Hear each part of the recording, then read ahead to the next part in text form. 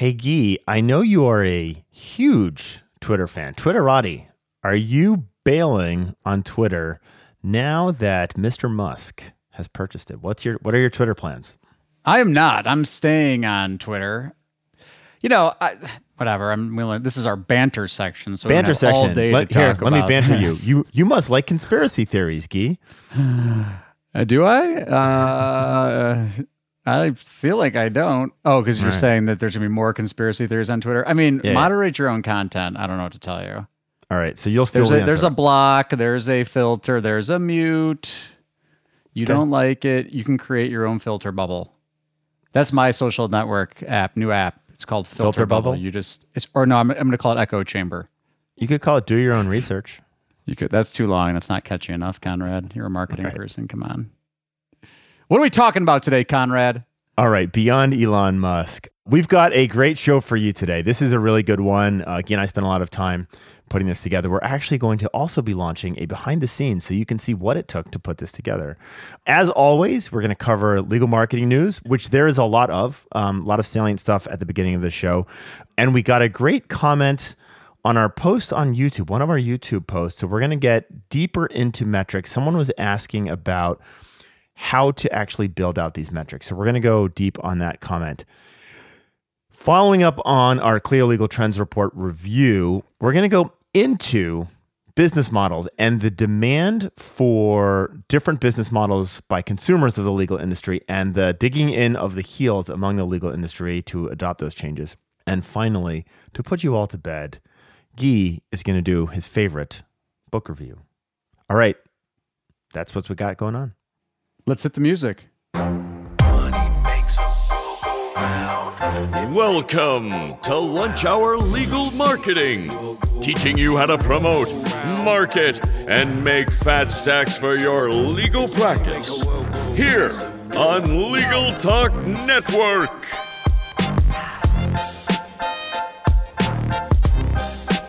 All right. We have got a jam-packed show. So, as always, we're going to start out with the news.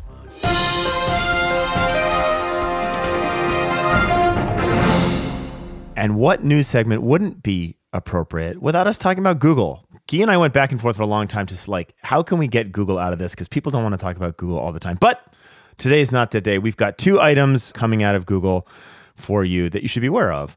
The first is building more durable and effective audience strategies. Google announces that they're going to be getting rid of similar audiences in 2023. And so, Guy, can you talk about what is a similar audience? Why do we care? And what the changes are coming up? Yeah, so similar audiences are the algorithmic way for Google to try to find your target person you want to send an ad to, whether it's on search or across the display network. And it sounds like, there's not a ton of information on this yet, but it sounds like they're trying to balance privacy, but they're killing custom audiences for more powerful and durable custom audiences. Aha, Rebrand? Powerful and durable. This is a Dodge Ram of custom audiences? Yeah, they're not killing.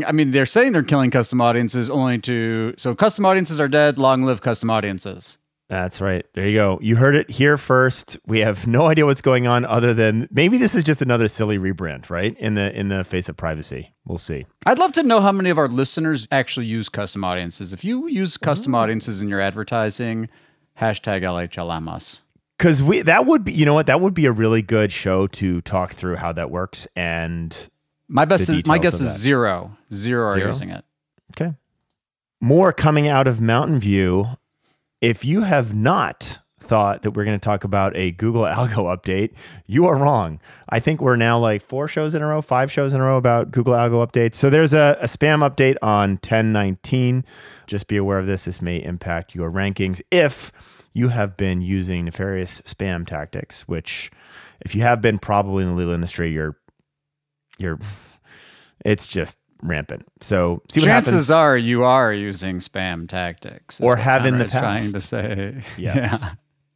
Or are about to, or about to realize that what you've been doing has been spam all along, or are frustrated that your competitors are using spam and beating you, and so therefore are now using spam yourself. Or if you've been white hat all along, maybe you will rise to the top, as we've been promising for years and years. Someday. All right, Guy, the other thing, and these are just, this is not official news yet, but I saw this on a post I did about the Clio Legal Trends report, rumblings about a new CRM coming out that is going to blow away all of the existing competitors. This came from a comment from Stephanie Forbes, who is a big Salesforce fan. And I can also tell you by the tone of her comments, not a big Clio fan, but talking about a brand new thing that is going to blow CRM out of the water, coming out in January, currently in beta. Now, she's a former Morgan & Morgan marketing person, so maybe that will, maybe you can connect those dots. So it's not, it's coming out in January, so it's not Litify, which is built on Salesforce by Morgan & Morgan. Well, right? Maybe not built by Morgan & Morgan, but you know what I mean.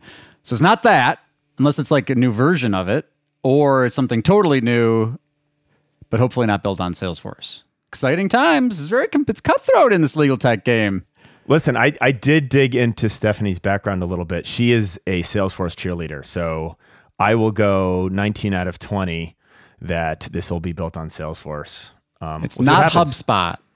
It is definitely not going to be HubSpot, which is what I would do if I had too much money and wanted to. Or maybe she's going to be. There's been a lot of Salesforce HubSpot converts recently, I've seen. There's a lot of LinkedIn handles saying, I used to be a Salesforce person, now I'm a HubSpot person. So, yes. And maybe it's going to be that. Bluntly, we're doing quite a bit of work helping people make that jump. It's great. Okay. Sponsored by HubSpot. So rumors coming to you clearly from Lunch Hour Legal Marketing. And finally, Joy Hawkins, Darren Shaw talking about Google Local. Two different points coming from two of our favorite people in the local SEO world. Guy, what do Joy and Darren have to say? That keywords in reviews and in Google Business Profile descriptions are not ranking factors. You can go check out what Joy has to say at Sterling Sky. Darren and I was really being facetious. I love both of these people. Super smart. If you don't follow White Spark and Sterling Sky and Joy and Darren, you should. Darren was saying, you can't put keywords in your description. And I was like, well, what about, is engagement a factor? Because if engagement's a factor, then arguably putting keywords that are bolded for the target search might draw someone's attention and draw a click, increasing click-through rate, and potentially that could be a ranking factor. But I was really being a smart aleck. Don't spam your reviews and descriptions with keywords. Yeah. So, I think this is a common conversation, and I would take a look at Joy's article. It's fascinating. Okay. But those keywords do get bolded, right, in the results. So there's something there. They get there's bolded, a there. And there's something going on there. All right. When we come back, we're going to be talking about a continuation on our conversation around metrics, talking about how to display the 5 most important marketing metrics. There's a comment from Will McLaughlin after the ad break. Smart firms use CallRail to track where every lead comes from. PPC, LSA, organic search, or even offline ads. CallRail tells you which channels drive your best leads. CallRail even integrates with your favorite CRM or practice management tools to help manage your leads and see the ROI on your marketing investments.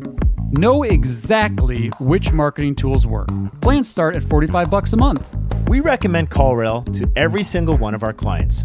Go to callrail.com/lunchhour now and try it for free.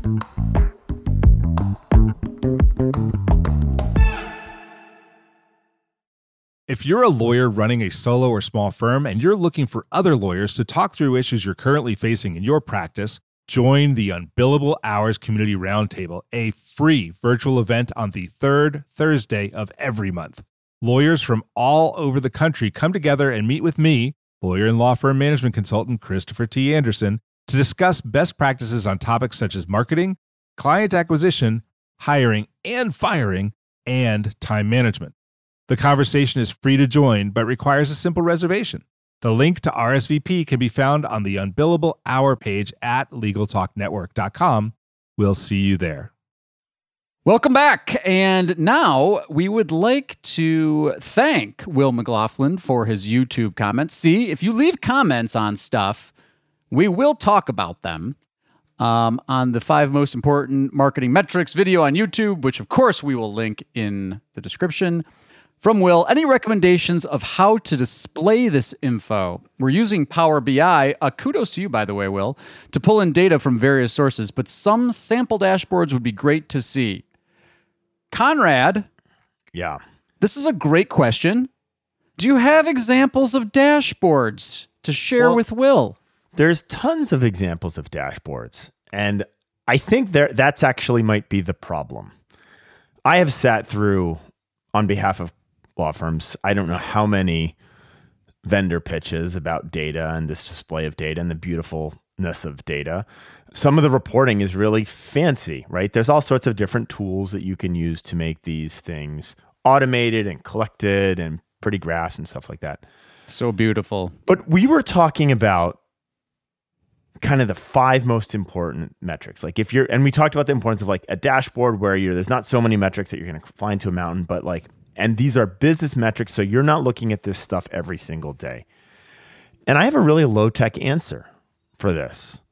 I think let me give my low tech answer and then I'll tell you why I think it's important to think through this way. My low tech answer is use Excel. And you should manually crunch this data for a couple of reasons. Number one, if these are really kind of big picture business metrics, you're not looking at these every week. If you're looking at these every week, you're frenetic and you're zigging and zagging far too often and you're missing the forest for the trees. And so it's not like this is the labor involved in putting together these pieces of data warrants the labor required to A, automate the process, and B, when you do automate that process and build all this data together, you've got to keep that thing up and running, right? Which is difficult. We do this for all of our clients, and we have a full-time person. This is all they do is they maintain the connections between different systems. You've got CallRail, you've got Google Ads, you've got Google Analytics, you've got your intake management software, you've got your matter management software, maybe there's billing involved in all of this. There's your social media accounts, like all of this stuff that you might want to look at when you're looking at the 5 most important metrics. So my answer is A, the labor required to keep something up like that up and running on the regular is probably not worth it. And B, and I think people miss this, when you have to actually go in and find the data and look at the data, it forces you to get more intimate with what that data is actually telling you, right? And so I need a better analogy on this, but if you imagine the oil temperature gauge on your car, right? And that's something that you do need to know about all the time if it goes wrong because it's a problem. But you know a lot more about it if you go in and look at the engine and figure out why the oil temperature is hot. If you go and check the actual reservoir and figure out what's going on to make it hot, you actually know a lot more about that than just knowing that the oil temperature is too high. That might be an old school, maybe too old school for the audience, but you learn so much by putting this data together. And Guy, our own dashboard for the agency, you and I are big disciples of David C. Baker. He has his 8 metrics to run an agency. We review them internally. I only calculate them once every quarter, right? Because these are big picture metrics. And I've been running this off Excel for, I don't know, since 2014, 15. And it means that every quarter I go in and I spend 2 hours pulling data together and I always find something that I want to dig deeper into. And I think there's value in that. So I agree with you on the value of kind of this idea of rolling up your sleeves, your data sleeves, and diving in and understand the numbers better. And I think for 99% of our audience, I think everything you said is right on point. But poor Will over here on YouTube, he has asked us about he's pulling the data in through Power BI. So I mean, if he's using Power BI, I think he's pretty sophisticated. Sure, he's pulling the data in. And again, Will, sorry, you've already graced us with your comment, but maybe we need a little bit of clarifying follow-ups. You can hashtag us. But I think what he wants to know is like, can you show me some specific examples of stuff that is in there? And, I don't want to revisit the metrics that we talked about last time. No. But I think in this context, as he's talking Power BI and pulling data sources in, here's some things I'd be pulling in, right? Accounting metrics, like if you use QuickBooks Online, I'd pull that in. I'd pull in all the stuff Conrad's talking about, all those front-end marketing metrics. I'd pull in your CRM data for sure. And then that's the great thing. Something like Power BI, you can start layering that data on top of each other. But again, and this is the thing that Conrad pointed out, and we deal with this a ton too. It's the data hygiene, the data maintenance. It's keeping everything working properly. That's a whole job. I mean, there are, companies that just do that. They just pull the data together, keep the data clean. And so you got to be careful, classic garbage in, garbage out. But I think for most people, Conrad's right. You can be low tech. You can copy and paste from those various sources into a spreadsheet. But if you're more sophisticated, I think for me, it's really the maintenance and the cleaning and then the insights. But something like Power BI, super, super powerful. And Power BI, if you get the more data you give it that's clean, it'll start actually giving you automated insights and stuff. So you can, the AI is learning and it will give you some pretty good insights if you're doing that. So before we move on, I want to make I think the point that I have missed on this, which is a really good point for everyone who's listening. Will is creating his own data. He's not relying on his marketing agency to tell him how good his marketing is working. He's not relying on a CRM system with pre-built graphs, because those systems rarely have all of the things. So either they rarely have all of the things integral in that system in order to create the meaningful business data, or B, and more nefariously, they're run by scumbag agencies who try and lie to you about how good they're actually doing, right? And so I love this concept that you're building your own data. On the software side, you mentioned Power BI. There's Tableau, which is probably overkill and overexpense. That's kind of one of the most well-known business intelligence and data visualization software out there that's based in Seattle. Looker, Domo. We use NinjaCat for automated reporting. So there's plenty of stuff out there that you can use this for. But I love, and I don't want to miss that really important point that he's running his own data, right? And I think that's an important function that those law firms that are moving from being a lawyer to running a business need to do. He's a data company that happens to practice law. Wow. Whoa. That sounds like the tagline of a new CRM software. Oh, built on Salesforce. All right. We love getting these comments and questions on YouTube and everywhere else. Please do keep them coming. Thanks again, Will. And if you do have follow-ups, please do let us know. Let's take a break.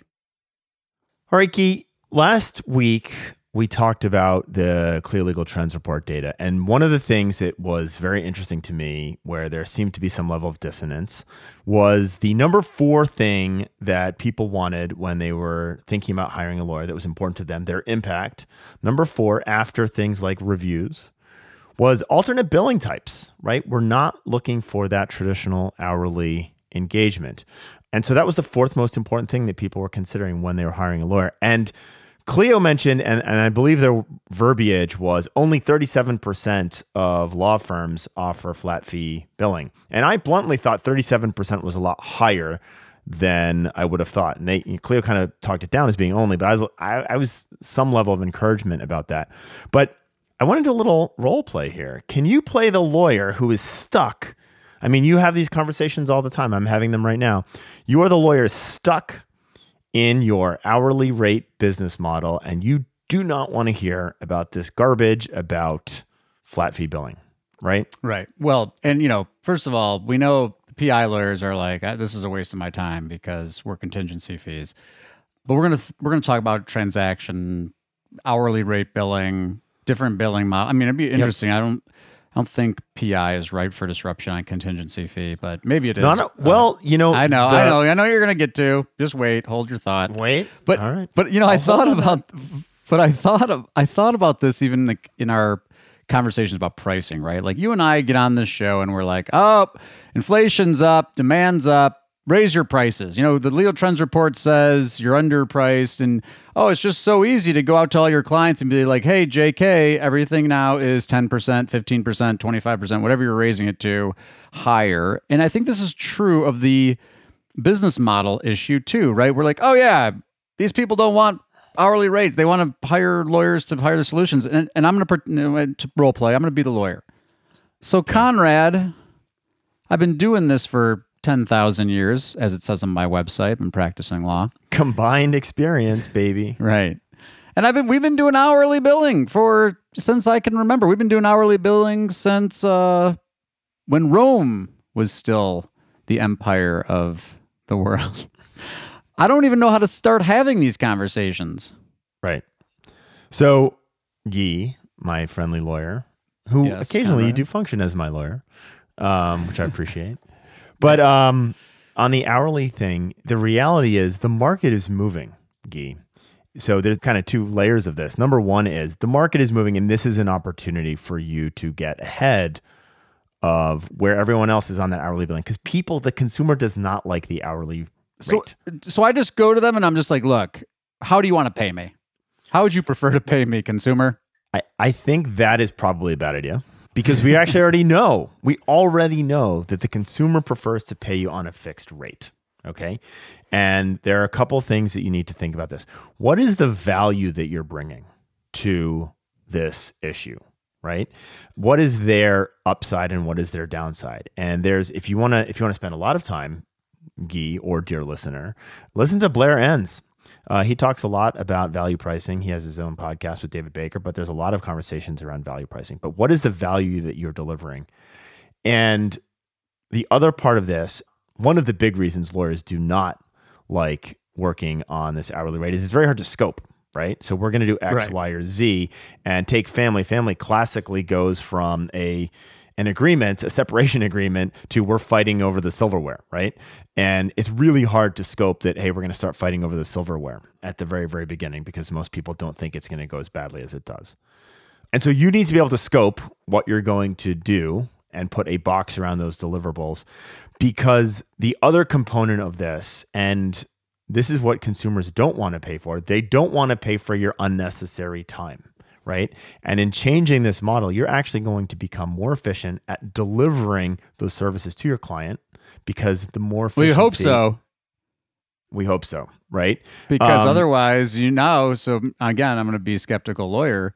Go. Okay, now I understand what you mean. So let's take the family law context. You're saying, yep, all right, I'm going to say, here's a package of divorce services, and it's X thousands of dollars, no matter how much or how little time I spend. That's right. And the client's going to say, that sounds great because I know how much it is. Now, there's another issue that you raise here, which is, on my scoping side of the house, I'm like, okay, I know I'm going to be covered if I charge you $50,000. Yep. But I can go online and get my divorce for, $500. And so you got to distinguish why, which is your point about the value stuff, why you should spend way more for the lawyer because of all these things that are tied to the perceived value of it. That's what you're saying? The other part of the scope, and I'll use family because it's so obvious to me, and it's such a good example. If this goes further, like if we come to an agreement with your spouse, your soon-to-be ex-spouse, and it falls within this package, and this is all we need to do is draw some documents and sign them, and we're good, that's fine. But, dear client, in many cases, that doesn't happen, in which case we move on to kind of the next phase, right? And I'm going to do everything I can to get you divorced within this one package, right? But if it does escalate, and that's going to be a function of me and you and your spouse and a lot of history, if it does escalate, we're going to be talking about, a different layer of scope, right? And in doing so, if you can do that, dear lawyer, if you can do that, you will actually be incented to solve your client's problems more efficiently and more to their liking, as opposed to drawing things out on the hourly rate. Now, I'm not suggesting that some of you I am suggesting some of you deliberately go out of your way to do unnecessary legal work that doesn't help your client. Stop doing that, right? Deliver more for your client. And this will be a benefit both to you in terms of profitability if you can figure out how to do this more efficiently. And one of the things that is missing in legal, as you all know, and it is encouraged by the hourly rate, is this lack of efficiency. Yeah. And then the other, putting my skeptical lawyer vest back on, I would say, but Conrad, I am bound that my fees must be reasonable. If I charge you, let's say that I charge you $50,000 for this divorce service, and it takes me 1 minute, I just charged you, I'm not good at math, a lot. It's $30 million an hour. 30 million. Wow. See, that's your MBA. 30 million an hour. I may have moved to zero somewhere, but I think that's right. It's a lot. Is that a violation of the prohibition on unreasonable fees? Sorry, it's $3 million an hour. That's a debate for a different day, but that's something that you're going to have to think about and reconcile with your rules of professional conduct. I don't think that's a non-starter personally, and I'm not an expert on this area. So if you happen to be an expert on RPCs related to fees, #LHLM, we'd love to hear from you. Well, let me play, and I will caveat this with I am both not a lawyer or an ethicist. I'm a marketer, which is the worst of all worlds, right? Well, maybe not me individually, but come on. We've talked about this a lot here.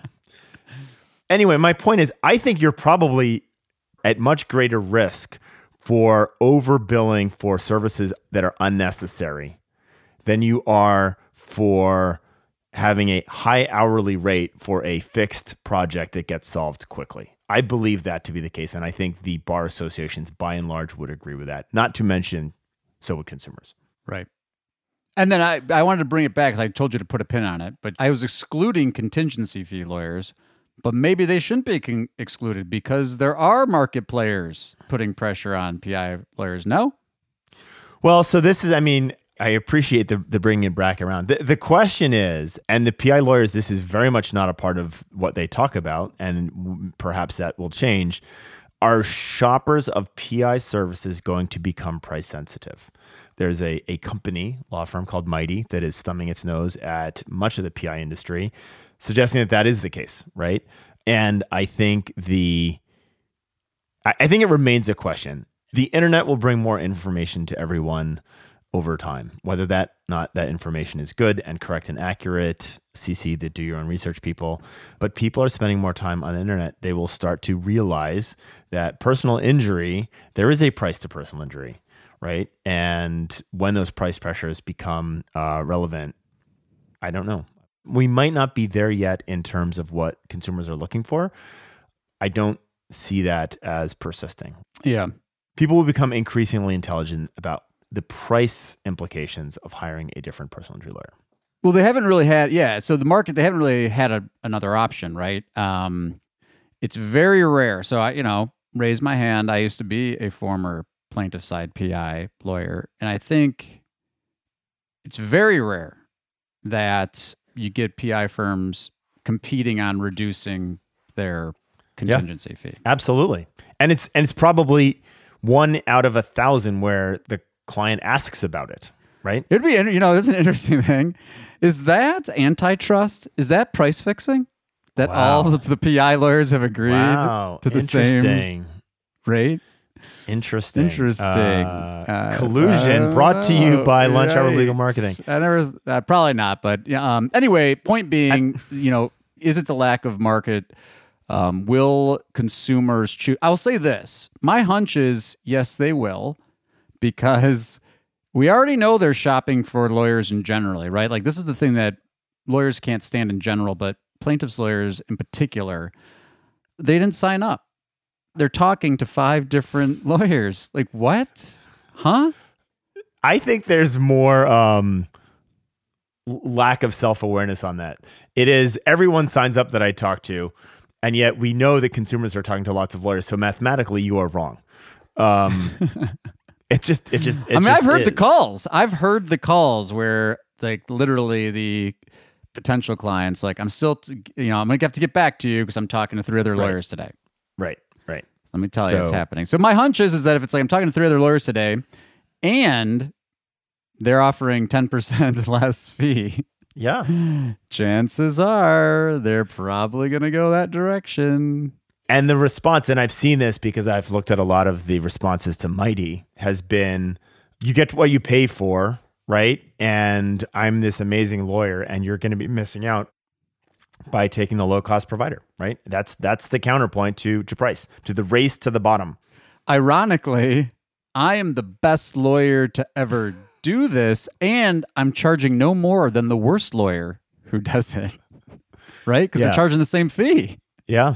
Now they're going to say, well, I can get a better result, so my fee's bigger, right? That's what they're going to argue. So your winnings are bigger, right? Right. Your winnings are bigger. That's the point, right? And that's the roll of dice that the client is taking with their lawyer selection. All right.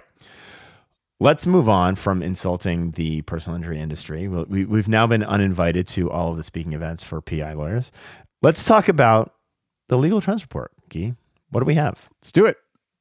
And now it is time for the Legal Trends Report Minute, brought to you by our good friends at Clio.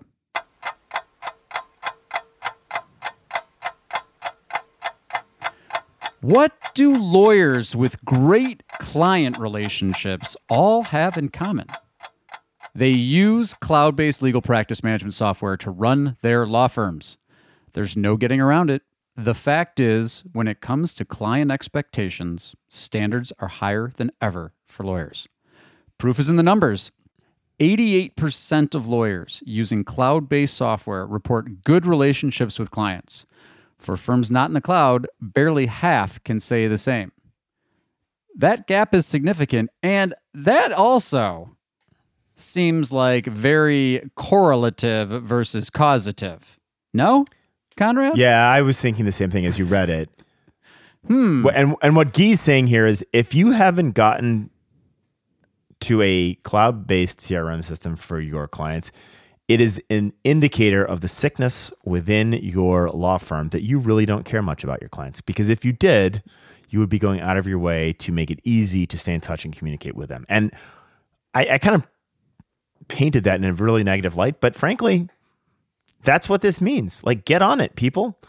Communication is important. Responsiveness is important.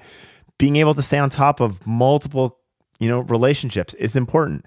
You cannot do this outside of CRM. You just can't, right? I mean, you can do your best with Excel, etc., but it's hard. The thing is, too, is I remember when I first switched from practicing to starting this marketing thing, the resistance, the story was technology, tools, they don't help you be a better lawyer.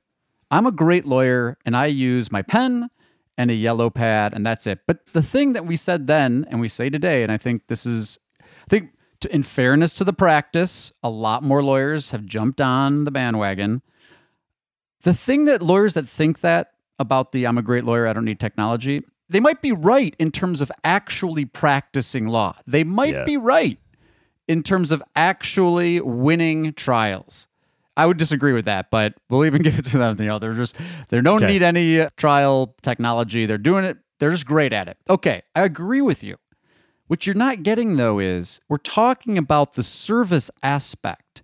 We're talking about the part that Conrad's mentioning, responsiveness. And this is the irony. There are lawyers that think that responsiveness has nothing to do with practicing law. This is true. But again, it doesn't matter what you think. It's what your clients think, right? And again, here's the obvious example. Look at negative reviews on Google. You know what so many of them say? They didn't respond to me. So you might be the best lawyer, but it literally is published now on the internet forever that you are unresponsive, and your former clients are looking at that and saying, I don't care if you're the best lawyer in town, or maybe I do care, but man, I'm very frustrated to have to rely on you because you never tell me anything about what's going on. Get thee some CRM software. For more information on how cloud software creates better client relationships, download Clio's Legal Trends Report for free at clio.com/trends. That's Clio, spelled CLIO.com/trends. Moving on to our new segment. Your favorite book, Guy. Tell us. My favorite book. Are you surprised that this is the book that I was going to review, Conrad? I'm not. Talk about pandering. We're gonna make sure that David C. Baker gets copied on every single opportunity we can. You were fan personing, and now I'm going to fan person. Yep, go after Baker. And a little bit of background: Baker does not work in the legal industry, so it's interesting that you pick up a non-legal person as your favorite business book. Well, this is my favorite business book. This is just a book that I really love. And Baker is a author and speaker that I really love. But to Conrad's point, Baker works with mostly small creative agencies, people like Conrad and I.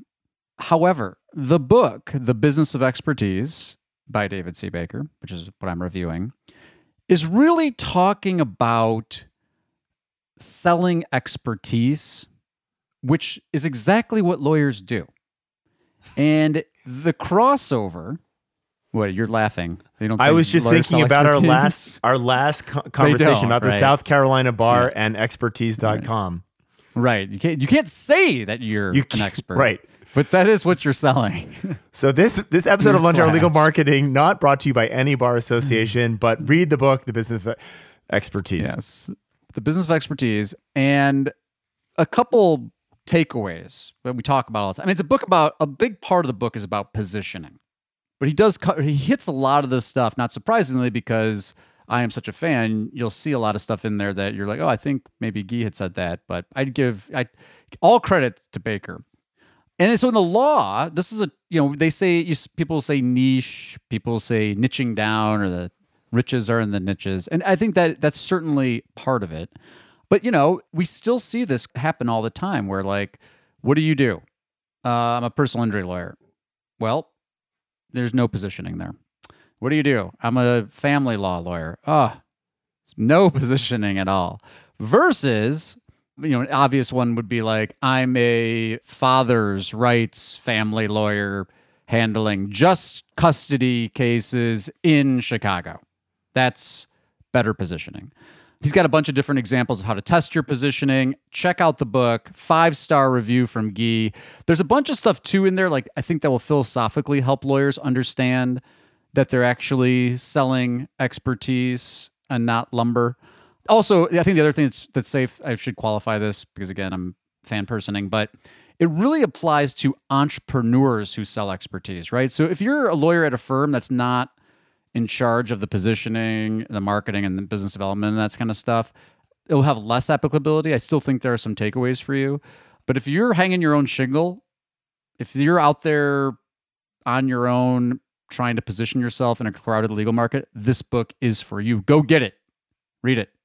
If you don't take my word for it, you want a taste, go check out expertise.is. I think that's the companion site. Yeah, expertise.is. You'll get some good stuff there. Read. That's my review. Okay. I don't know. What else is supposed to be in a book report? You were going to read us a passage to put us to bed towards the end of the podcast. Should I read a passage? All right. Do you write in your books? I do. This one I haven't written. I've got a lot of dog-eared pages. Dog-eared. But I don't. Actually, you know what I'm going to do? I'm going to read something from the website. The 3 foundational chapters form the basis of the entire book. Experts develop insight by isolating patterns in data. See, lawyers are going to hear that and be like, what? No, I don't. Like, oh, yeah, you do. They convert those insights to wealth by crafting a unique positioning for which few available substitutes exist. That's the key. You are positioning yourself as one of the very few options. It's not fungible. Expertise is not like lumber. You can't swap it out. And their confidence grows as the marketplace embraces their application of expertise. I mean, that is it, folks. And to bring it full circle, we were talking about value pricing earlier. Baker's book's expensive because there's value in it, right? It is a fixed price. If you look at your normal books, Baker's is going to be more expensive because there's so much value in it. That is value pricing in a nutshell. With that, gushing toward David C. Baker, Guy and I are going to try and salvage what remains of our dignity and bid you adieu for another 2 weeks. We'll see you later.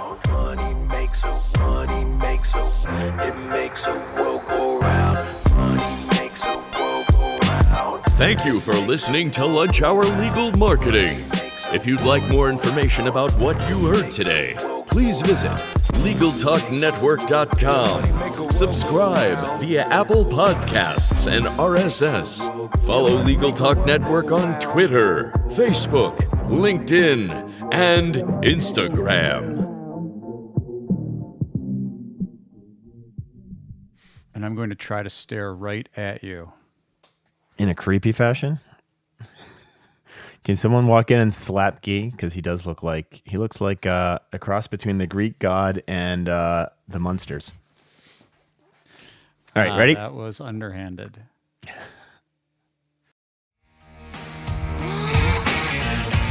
Are you looking for a podcast that was created for new solos?